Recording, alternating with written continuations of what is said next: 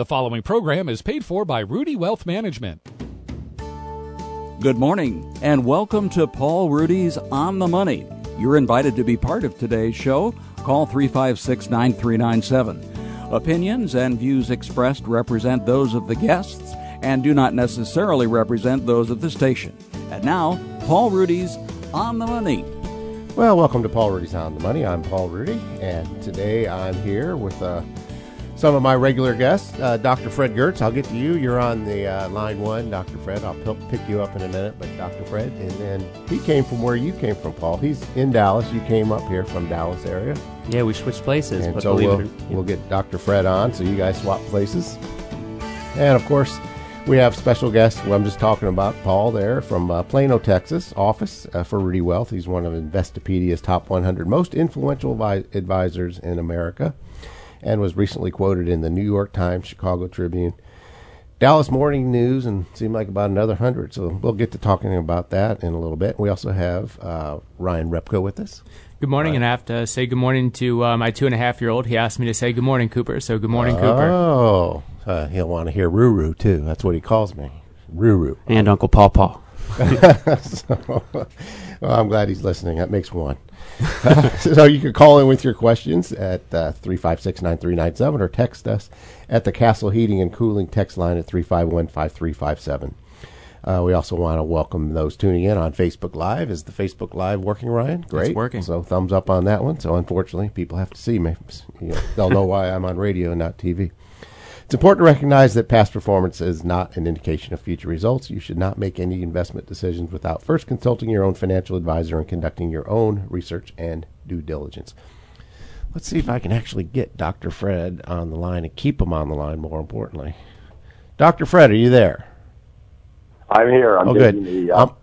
the Plano chair from Paul. That's good. We could have gone to the office. I'm going to press this one more time and hope that you're still on there, Dr. Fred. I'm going to test it in case anybody else calls. All right. I think you're on there full time now. So, again, we're text us at 351-5357 on the Castle Heating and Cooling text line. Call us at 356-9397. No shortage of things to talk about today. But, Dr. Fred, as long as I have you on, it's a replay, guys. It's continues to mostly point to positive growth.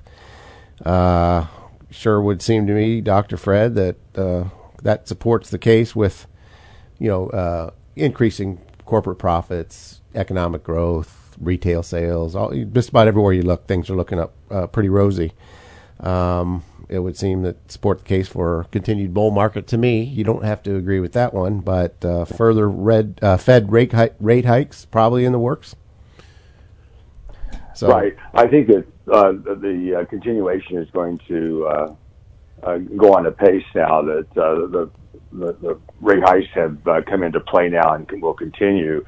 Today, obviously, it's an interesting day with the Dow down so far, but the story today is slightly different from a couple weeks ago. A couple weeks ago, the explanation was that the market was afraid of rising interest rates and so on. Today, it's a little bit different and maybe a little bit contradictory to the true story, and that is that the earnings are not as strong as they have been in the past, especially with Caterpillar and a couple other places. So there's always a story, but unfortunately, the story is usually after the fact, right, not before the fact. But again, I think the economy continues strong, but we've said many times that there is a kind of disconnect between the economy and the market. Just because the economy is strong doesn't necessarily mean the market's going to go up, because that may already have been incorporated into asset prices. But again, there's nothing particularly bad on the horizon for the economy, aside from the things we already know about, which is the trade issues and things of that sort that have been going on for quite a long time. It would sure seem that the odds of a recession anytime really soon is pretty low, probably less than 10%, to me at least. And the reason I bring that up is I always think of when I think of a bear market in the stock market, guys, which is defined as a 20% broad market decline. I always think of a recession associated with those. So that's really the only reason I keep bringing this up. I'm still not seeing any signs of a recession, maybe until early as 2019. of course, nobody knows. It's just if you just look at the inverted yield, or it's not inverted yield curve. You just look at all the leading indicators and all they seem to suggest that there's quite a bit of lag time before a recession would be on us, and therefore I don't have any particular concern about a bear market. And it just strikes me, guys, and Fred, the market last week was down 5 or 6%, from its peak, and it's we had a markets in turmoil show on CNBC, and I'm thinking that is such a normal part of the process of if you want to earn the premium returns that the ownership of the great companies in America has historically provided. Going through a 5 or 6 or a 10%, that's pretty regular affair. The average intra-year decline is about 14%. It's just amazing to me how people get so excitable the first time you see a 4 or 5 or 6% decline, and it right. never changes, and that's surprising. Ryan? It's always a question, I'm sure, in people's mind. Is this a one-time kind of downturn, or is it kind of a move in the opposite direction? You never know until after the fact. But again, we've had close to 10 years now of pretty steady growth, so it's not unusual to have a kind of whether you want to call it correction or whatever at this point. It's just it's interesting to watch the emotion quickly build.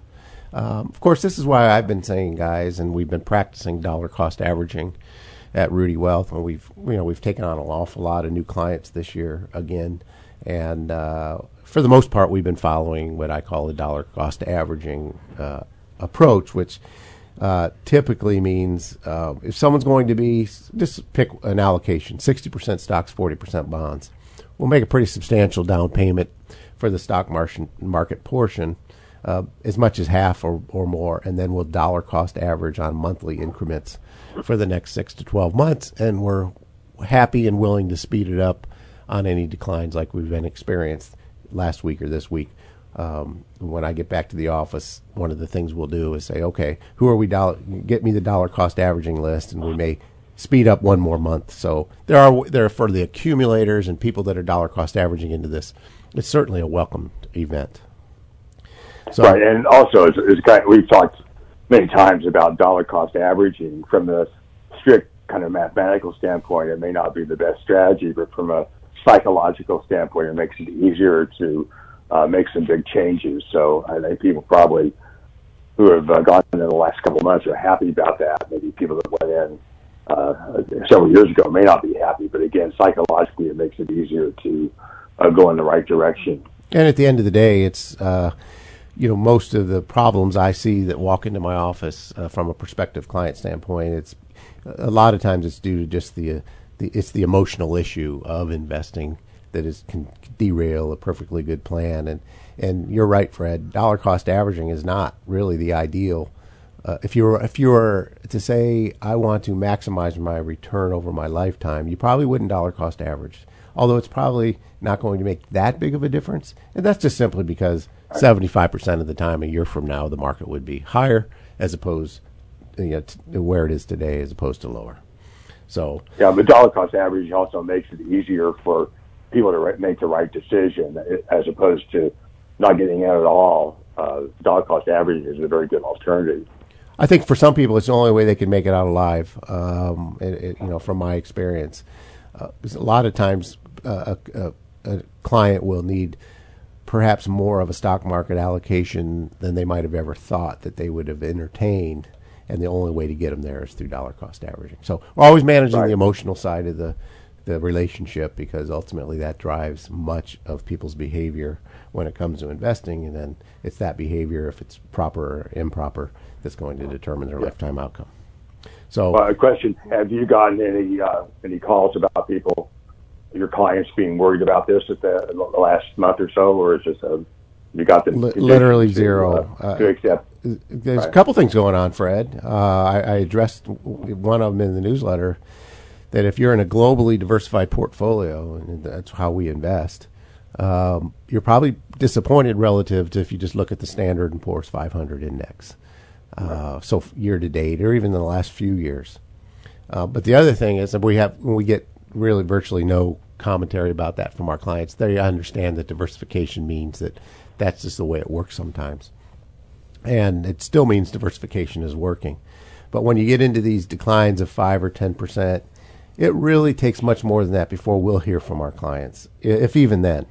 I remember in 2016 when we started out the year with a lot of newspapers saying it's the worst first 6 weeks in stock market history.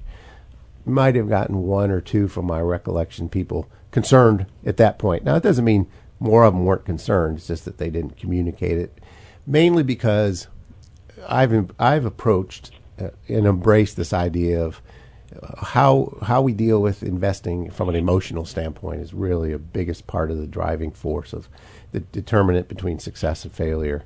And so I think if we've done anything right at Ruedi Wealth Management, we've really educated our clients on the pros and the cons to everything, and the fact that you really never eliminate risk. You're always just trading risk. You're trading one risk off for another.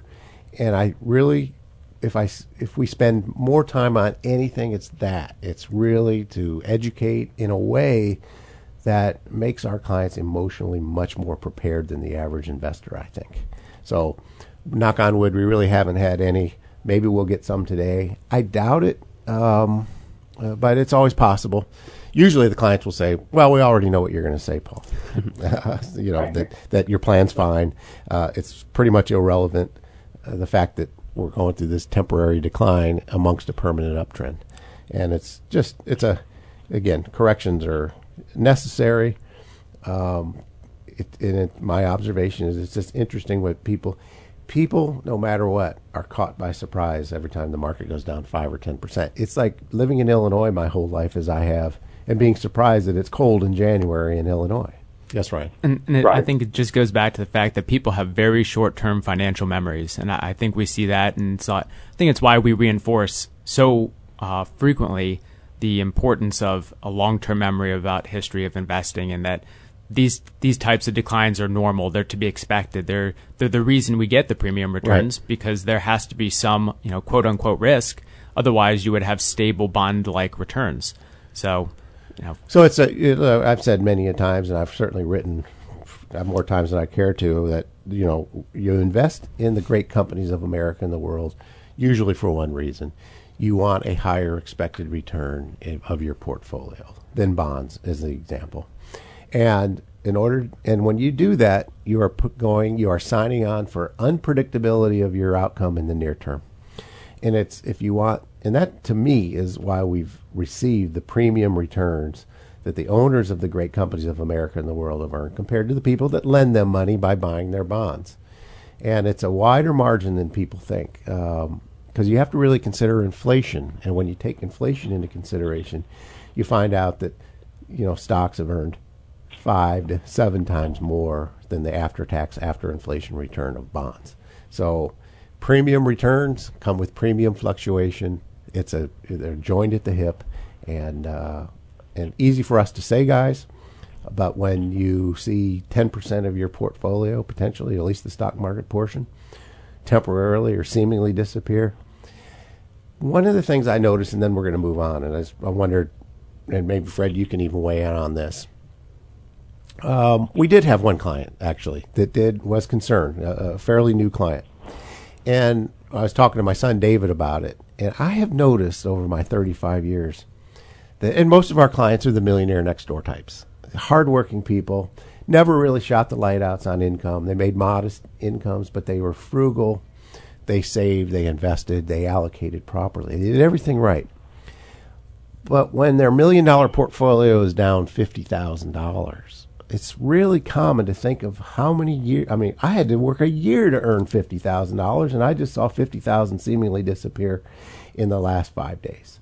And I think these are some of these issues that when you've spent a lifetime working hard, earning 30, 40, 50, 60,000, and you're the millionaire next door, and suddenly in a week's time, maybe $30,000 or $40,000 seemingly disappears. And you naturally think about, I used to have to work 1 full year to get that amount of money. And I think that sinks in too sometimes, and it magnifies the effect a little bit. I think it's right, not percentages, it's dollars. Yes, Fred? sometimes people, like you're saying, they don't take into account the upside because, as we talked about maybe a month ago or so, in the old days, people didn't think about there being much of a difference between stocks and bonds. In fact, like pension funds, didn't really get heavily into equity until about 1980. So the equity premium, the idea that you, as Ryan said, you get something back for the risk you take, is not really a thing that most people have thought about until the last several decades. I think you're right, because they didn't even have the data until really the early 70s, late 60s to actually kind of theorize and actually go into the data and find out what the expected return and historical returns have been. So it's just one of those things that we have to deal with. If you want the premium returns that the ownership of the great companies have historically provided, and again, this is where we get to say we don't know what returns in the future are going to be, and past performance isn't necessarily an indication, but some people think it sort of is, and it's at least gives you some framework to operate from. Premium fluctuation and premium returns go hand in hand, and they're basically two sides of one coin. So people really, you almost have to, there's a saying when it comes to the Navy SEALs and in the military, I'm told it says, embrace the suck. And they say, how do you make it, through all that SEAL training and all the, gruesome training that you have to go through that most people can't even do. And they say, because it really sucks, but you have to embrace the suck. And I don't even know if that's certainly not an eloquent statement for me to make, but I kind of get it. In other words, I can relate that to investing. Embrace the idea of premium fluctuation in the broad stock market. It's precisely the reason you get the lifetime benefits that inure to the people that have the faith, patience, and discipline to hold on as owners as opposed to lenders. Yeah, and I guess another way to, kind of like you alluded to earlier, when people have that $50,000 that goes away and it used to be a year of their earnings, yes, that's unfortunate, but they can start kind of looking at the positive side. Wow, I've really accumulated so much that I can lose enough in a week, and it's about the same that I used to have to earn in a year. And even though that's unfortunate, it's really kind of cool to see that you've accumulated that much wealth, that the swings are that big. That's why when I hear people talk about it's impossible to become the millionaire next door these days, everything's harder, it's really the same formula. These are not high earners. These are people that live frugally. They live beyond, below their means. They invest their difference in appreciating assets. They don't go on the Facebook vacations. They don't buy a new car every 3 years. They still tend to live in the same house or one of the, one or two houses in from their life. And it's incredible to meet with hardworking people that are 60 years old or so, and they're looking down at a piece of paper that says they have $1 million or so.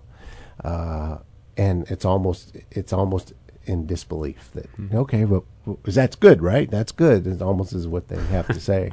Until we breathe life into it and we show them, look, that combined with your Social Security and your pension fund, if you have one, here's what it really means to you in terms of lifestyle over the next 2 to 3 decades of your life. That's when the disbelief almost really shows up for the most part. Is so often when we tell people what they can spend over the next 2 to 3 decades in retirement, very frequently it's more than they took home for all their hard work in their last year of work. And there's some disbelief that goes on there. Oftentimes they'll say it. They'll say, I see your numbers, I see what you did, I see the planning, I just don't believe it. I don't know how it's possible. Yeah, sometimes they need to see the numbers behind the numbers. Right. If they ask, we'll be happy to show it to them. But a lot of it's because when you really start thinking about when we're working, we're usually saving money in our 401k plan. We're paying payroll taxes. We're paying higher federal income taxes than most retirees are going to pay in retirement. You can earn a lot of money as a retiree in the United States of America. Paul and I were talking about this on the way to the office this morning. I said, Paul, you can earn an awful lot of money.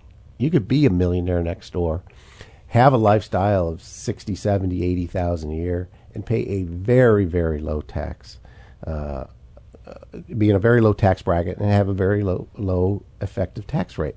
And then in the state of Illinois, some people would consider the state of Illinois, Dr. Fred, not all that tax friendly, but for retirees, I would think that the state of Illinois would be one of the most tax-friendly states for the retirees. Am I missing anything on that, Fred?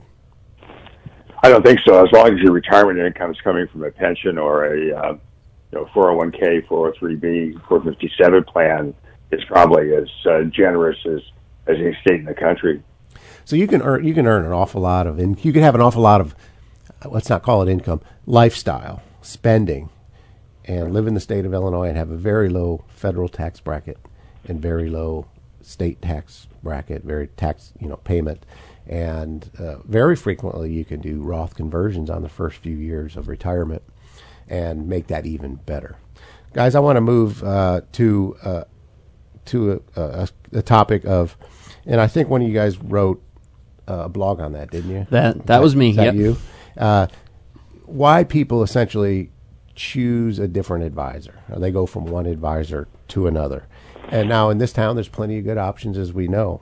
And for a lot of people, they choose an advisor because they have this feeling that somehow it's going to save them money and time. It's going to maybe save them money and mistakes, and it's probably going to earn them potentially more money than doing it themselves. But you recently wrote that blog of most of the common reasons why we see people switch advisors. The first is they didn't build a plan. I mean, I don't think I've had. We get new clients frequently. I mean, it's pretty steady flow of clients. We had our best years so far this year, and the year's not over. And to a person, every one of them that walked in and switched advisors to us, they did not have a financial plan. Expand on that a little bit. Well, people actually used to think the job of a financial advisor was really more to pick investment opportunities, maybe pick the right stocks or choose when to be invested in the market versus when in bonds.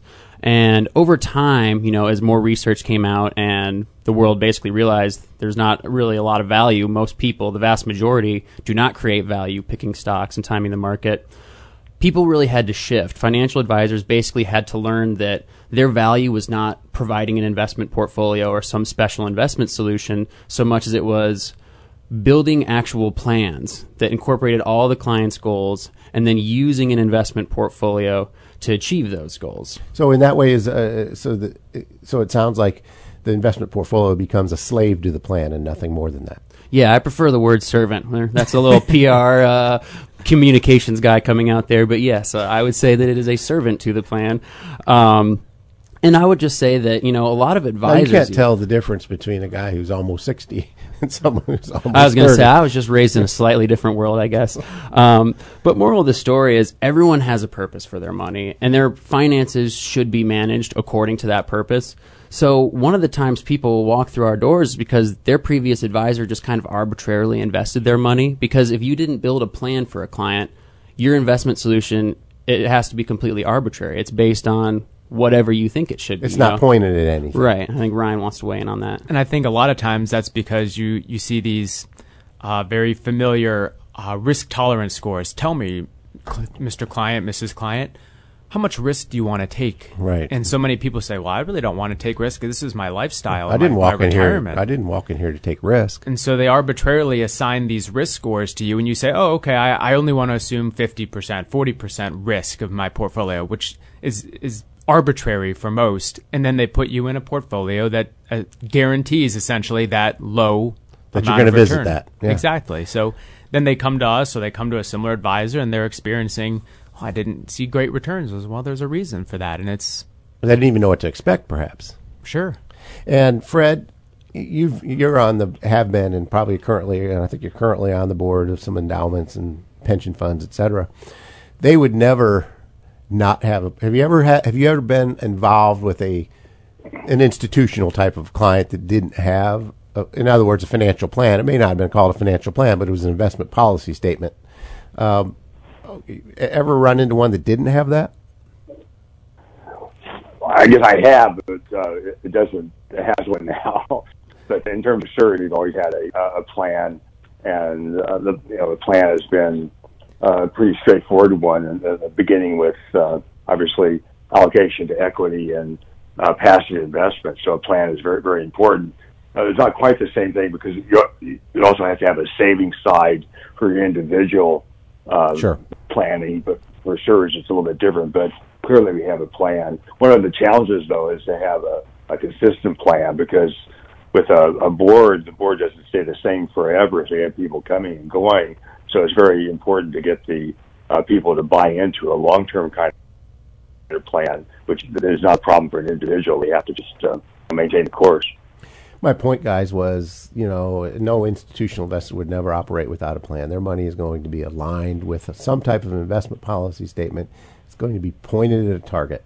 And when I get to the next one, I think it somehow must be related to that first one, Ryan. The next one that you wrote, Paul, was they're disappointed, people being disappointed with the investment solution they were offered. And a lot of times that's because it was not really pointed at something, and so they don't even know if they should be happy or if they should be unhappy. Certainly, and I think it can fall in a couple of different buckets and why people could be disappointed in their investments that they had. One might be they're just not truly educated in the way the markets work. That you brought up, any given year, the intra-year decline can be 14%. Well, if you don't know that and your portfolio drops 14% in a period of the year, and you look at your account balance, you say, well, certainly my advisor's not paying attention or picking the wrong investments. But they may not know that, very simply, that's just part of the formula. You have to come to expect that. So education is a big piece of it. And what do you do for your clients up front? Did you make them taste that, so to speak? I think when we speak from our side of things, we advise our clients on here's a brief background on how markets work. Here's the philosophies that successful investors have followed, and then more often than not, reiterating that time and time again, because so many times you hear something, it goes in, it sits for about 5 minutes, and it goes out, and it's useless again. And it seems like on your one-page kind of investment policy statement that you give clients, that we give to all of our clients, sometimes it's two, if it's a little appendix, but it seems like you run them through the last 3 bear markets of what this portfolio, how it behaved, and it's kind of a story of the good and the bad and the ugly. One of them, of course, is 2008, 2009, and I think, you make them basically face it and say, look, here's the portfolio that is aligned with your plan. As you said, Paul, it's a servant to your plan. See, I'm learning. And but there's no free lunch here. And once again, and you make them sign it. We all make them sign it. They sign off that they read this and they realize, look, here's the deal. If this is the beginning of 2008 and we don't know it, this is what your experience might have looked like. If it was 2000 to 2003, a much different type of bear market, this is what it would have looked like. And so you take them through. And then 2016 was, in my view, a bear market, and we kind of show them what that one would look like. So it's really important to show them what is really normal ahead of time, because it never feels normal when it's happening to you in real time. Certainly. I think beyond the educational side, though, an unfortunate thing that we do tend to see, not often, but the people who paid advice to this advisor, paid for advice from this advisor, actually ended up doing worse than they would have done by themselves. Maybe the advisor invested some proprietary investment product that he got a commission on, and it didn't work out. Or they just didn't know what they were doing. They invested all their money in one stock or something like that. I mean, you don't think this stuff happens because you think, gosh, if someone's a financial advisor, they must be smart. But with any profession, there is a range of quality in anyone who calls themselves a financial advisor. And, just like with medicine, you kind of want to choose the best one, because you can end up getting harmed if you choose the wrong guy, because financial advisor in and of itself is not a credential. But that's hard, Paul. I mean, we all say that, and we say it's really important to pick an advisor. The most important thing is pick a really good one. Yet what we do is retirement planning and investment advisory capacity, it's basically you're selling the invisible. You can't prove anything. You can't even draw too much from a track record and make any inferences from it. So I think that is kind of this paradox. We know the criticism I have of the industry, if I can digress a little bit, is it isn't the same as medicine. If you go to, if you're having heartburn or you're feeling that your heart may be out of whack and you go to a cardiologist, you can probably in America, in any decent-sized town, and maybe even in small towns, they're probably not going to tell you it's something wrong with your foot. You see what I mean? There may be disagreement amongst 3 cardiologists that the reason for your heart pain or feelings, but they're all going to be really close. They're not going to diagnose it completely wrong because they've all been through 4 years of college. They've been through medical school, which is 3 or 4 years. Then they typically have done some type of, for many of them, another 2 or 3 year more stint. They've passed rigorous exams. They all have at least a similar. You're going to get similar answers. I think when it comes to financial advice, and I think this is why we have excelled, because I think there is so much disappointment out there, sometimes for the right reasons, sometimes for the wrong reasons. But everybody wants to pick the best advisor in the town. It's how do you do that? And that brings up a great point, and Paul Jr. alluded to it too, is like you say, how could a financial advisor give me advice like this? How could they do something that could hurt me? Well, it's not a lock, but you can look for a better financial advisor by looking to see what certifications that they hold. And the term itself, financial advisor, I find to be terribly misleading because essentially anybody can use that name. It is not a designation by any term. So if you work for an investment firm, you can be a financial advisor. If you work at insurance companies selling insurance, you can be called an investment advisor. So there's no standard, advisor, or a financial advisor, exactly.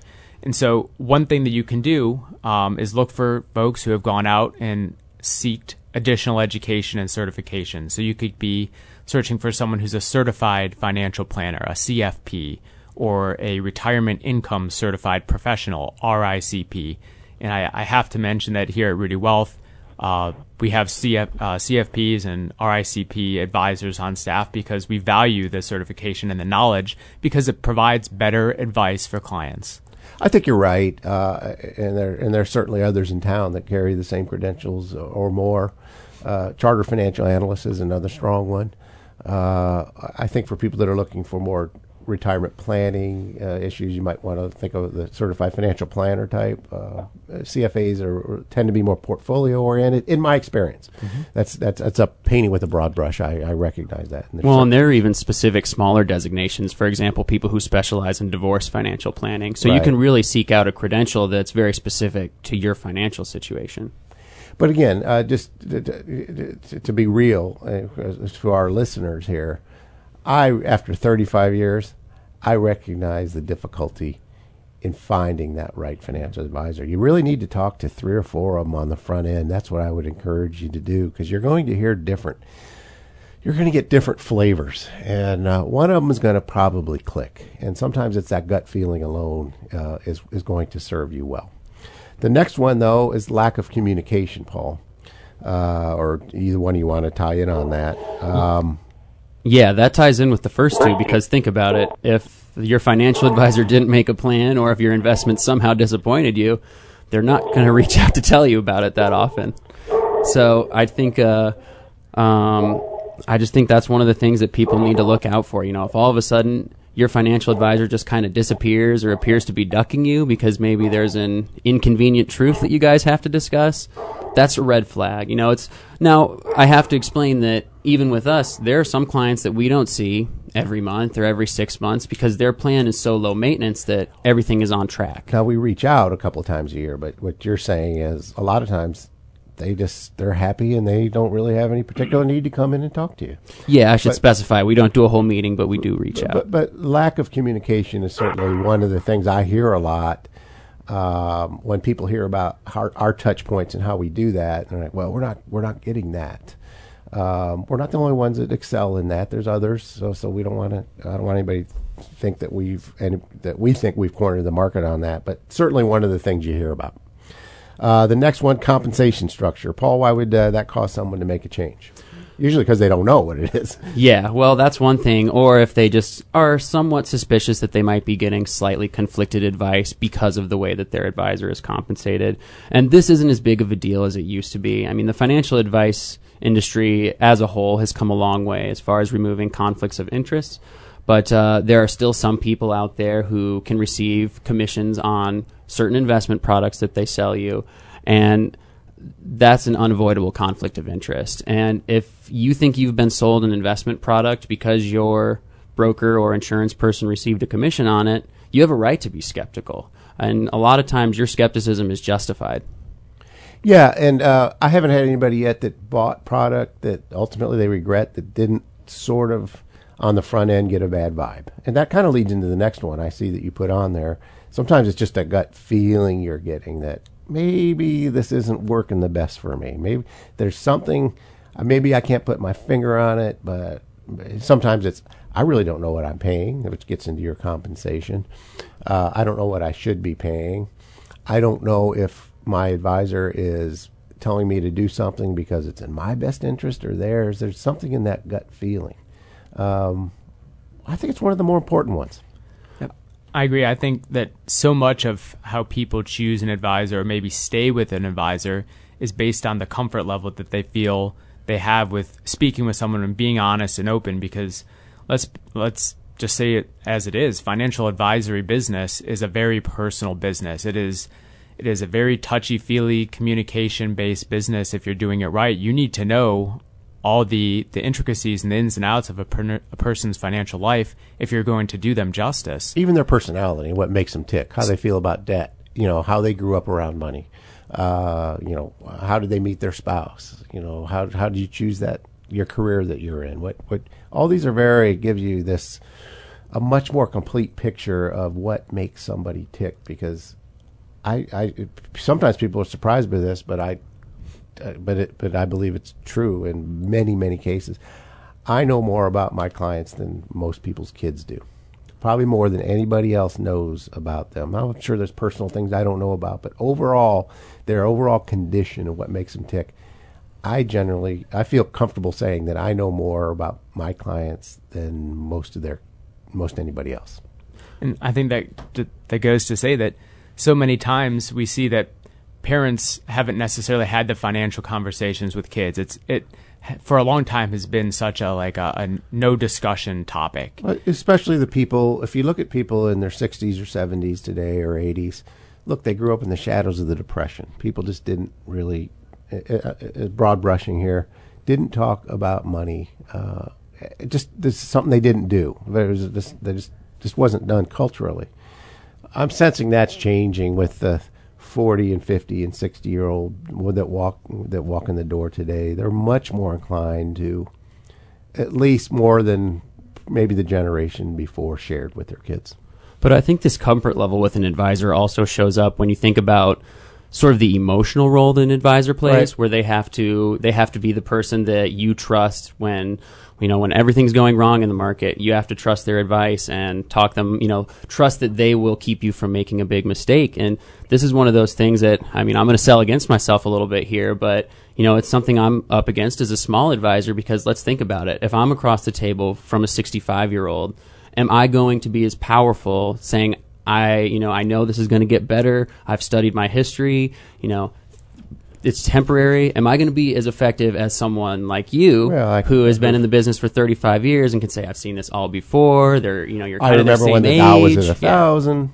I remember when it went to 1,500, not 15,000, 1,500, and everybody told me the stock market was overvalued and they couldn't invest.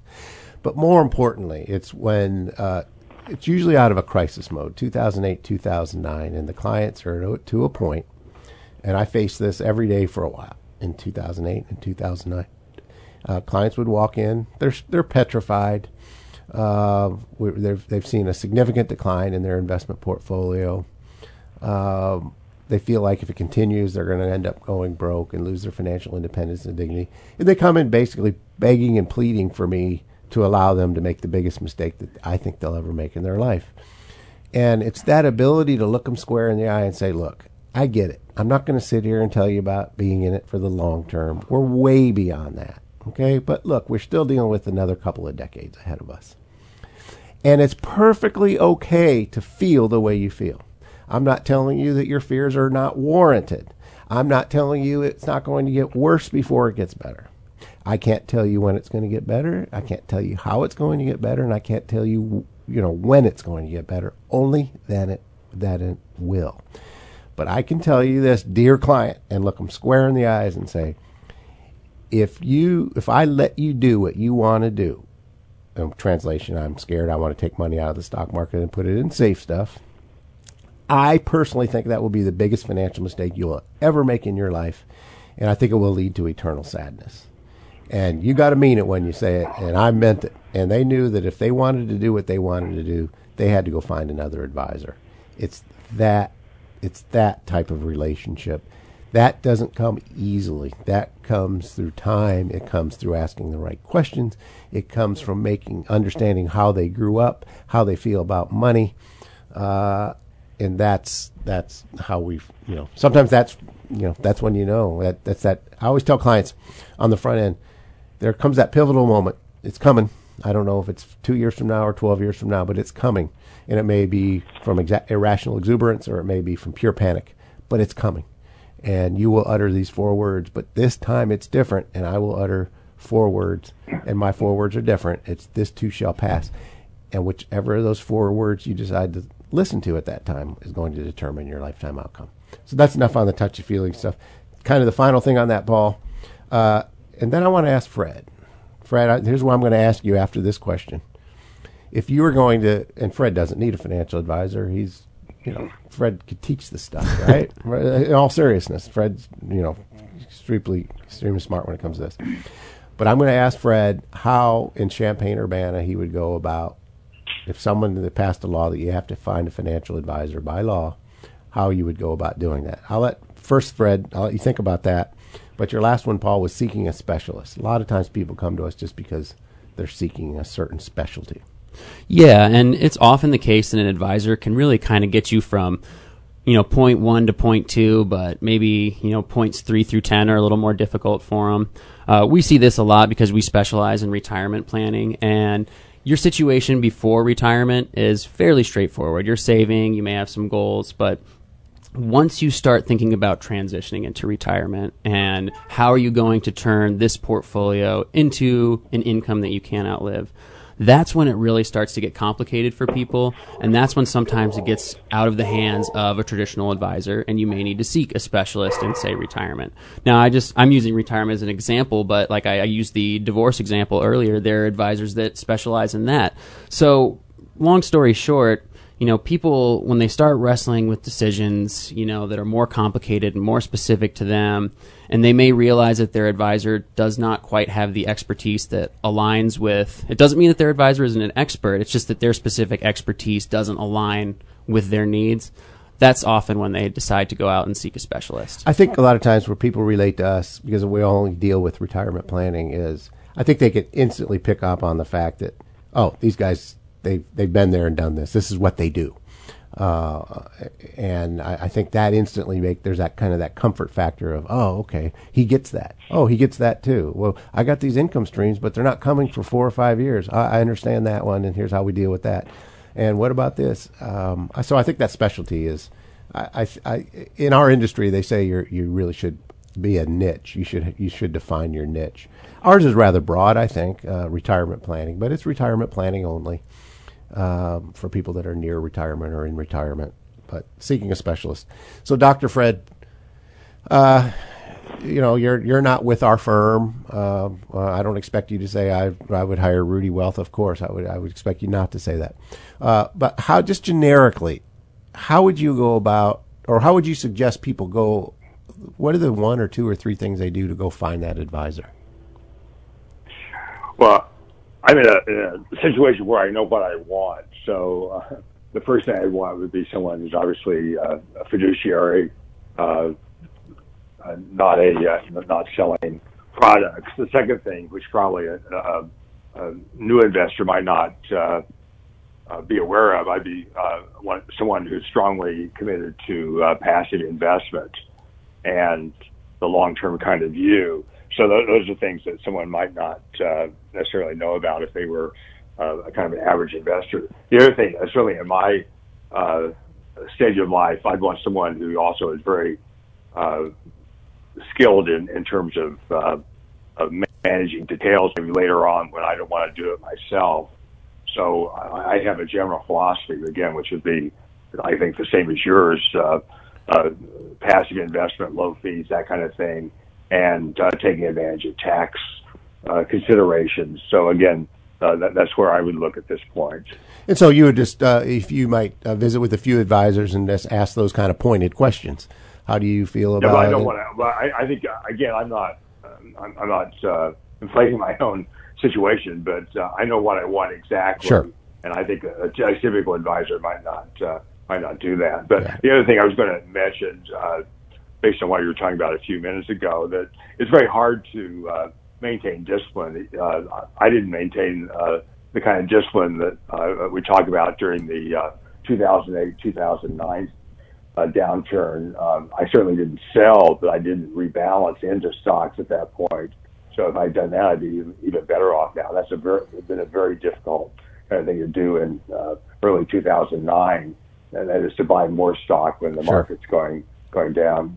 Well, as strongly as I feel about this, it wasn't many clients that I could even convince. I could save them from selling, but there weren't a lot of them, Fred, that I could get to rebalance.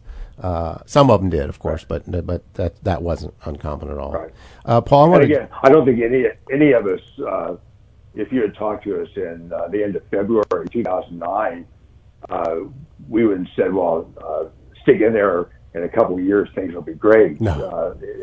The rebound was much stronger than anyone expected at that time. Oh, for sure. There's no question about that. Paul, you were in this article in the New York Times. It's not very often people get quoted in the New York Times and Washington Post and a lot of the major Chicago Tribune. Tell me about that article and what you added to it, and kind of why they picked up, and wanted to talk to you. So the article is actually about a single mom who paid off a ton of debt and supercharged her savings.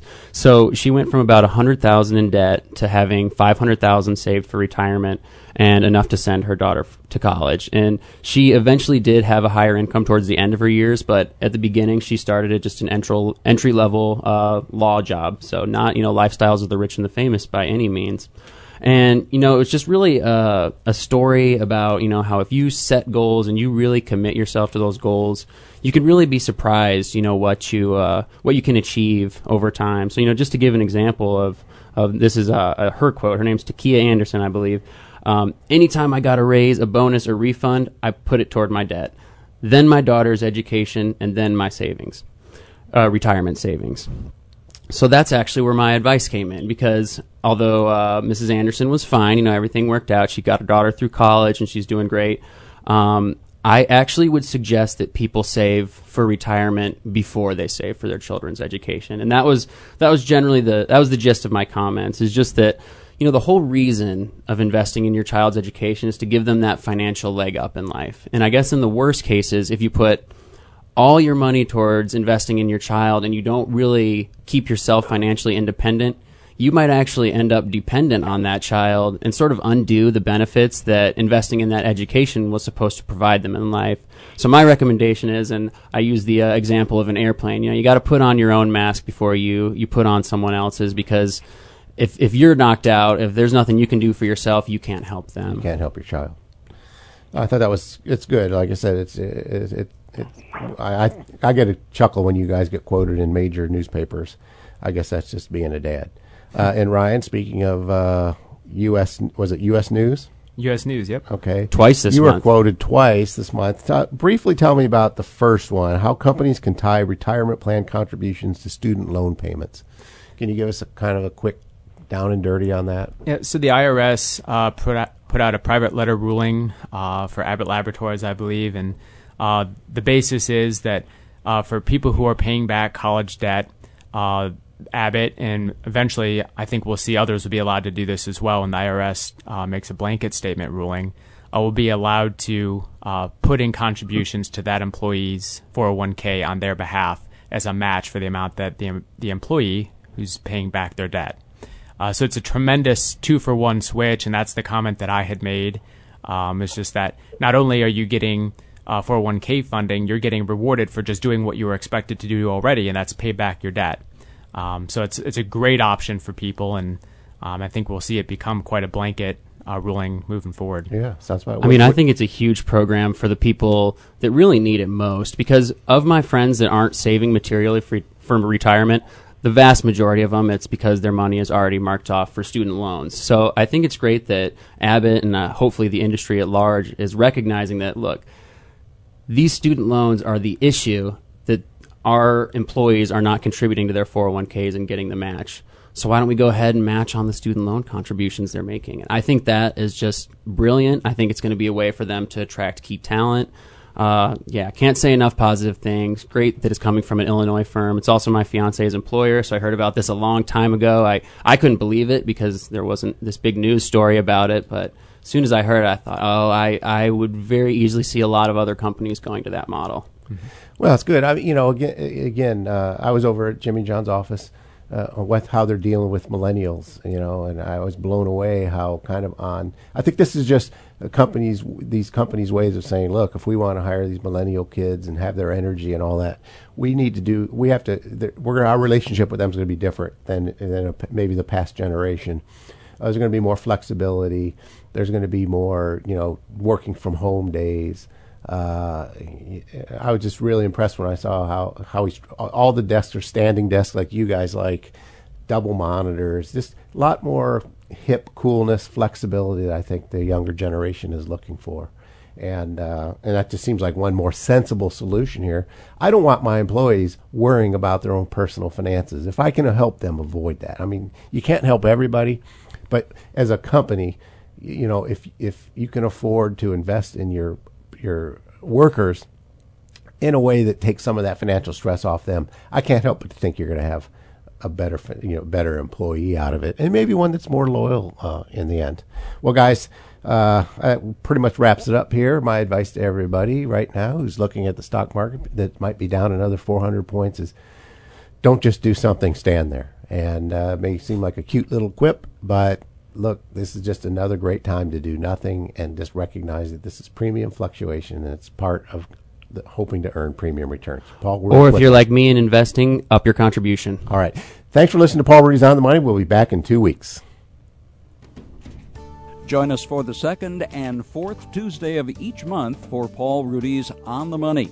Views expressed represent those of the guests and do not necessarily represent those of the station. This is News Talk 1400, WDWS, Champaign-Urbana.